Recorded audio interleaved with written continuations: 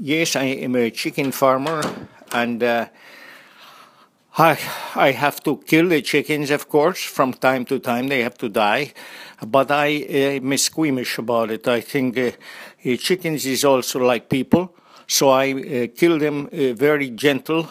I give them some sleeping pills, and they fall asleep. Then I give them an injection of a strong narcotic painkiller. Then I put them in the refrigerator and where they cool way down.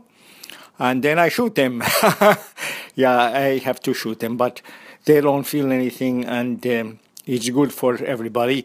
And everything is organic. The bullets are organic. The medications are, well, they're all made in this country except for the amphetamines. Now you ask, why do I need amphetamines to kill the chickens? Well, of course, you can't kill them with amphetamines. They would lose so much weight, they would not make much in the marketplace. So I use amphetamines if I make a mistake. Occasionally, I take the wrong chicken and put it to sleep and get it ready to go in the refrigerator. And then someone come running in and say, that's the wrong chicken, that's the wrong chicken.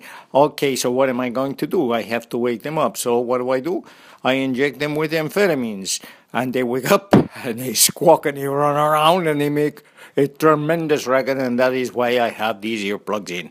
Because that is how it is, I cannot stand the sound of the squawking chickens constantly all talking at the same time. But that is why I try very hard not to make a mistake with the chickens. I look at the little tag on their feet. It says, kill me. Okay, that one's good. Kill me. Okay, that's one good. Kill me. That's good.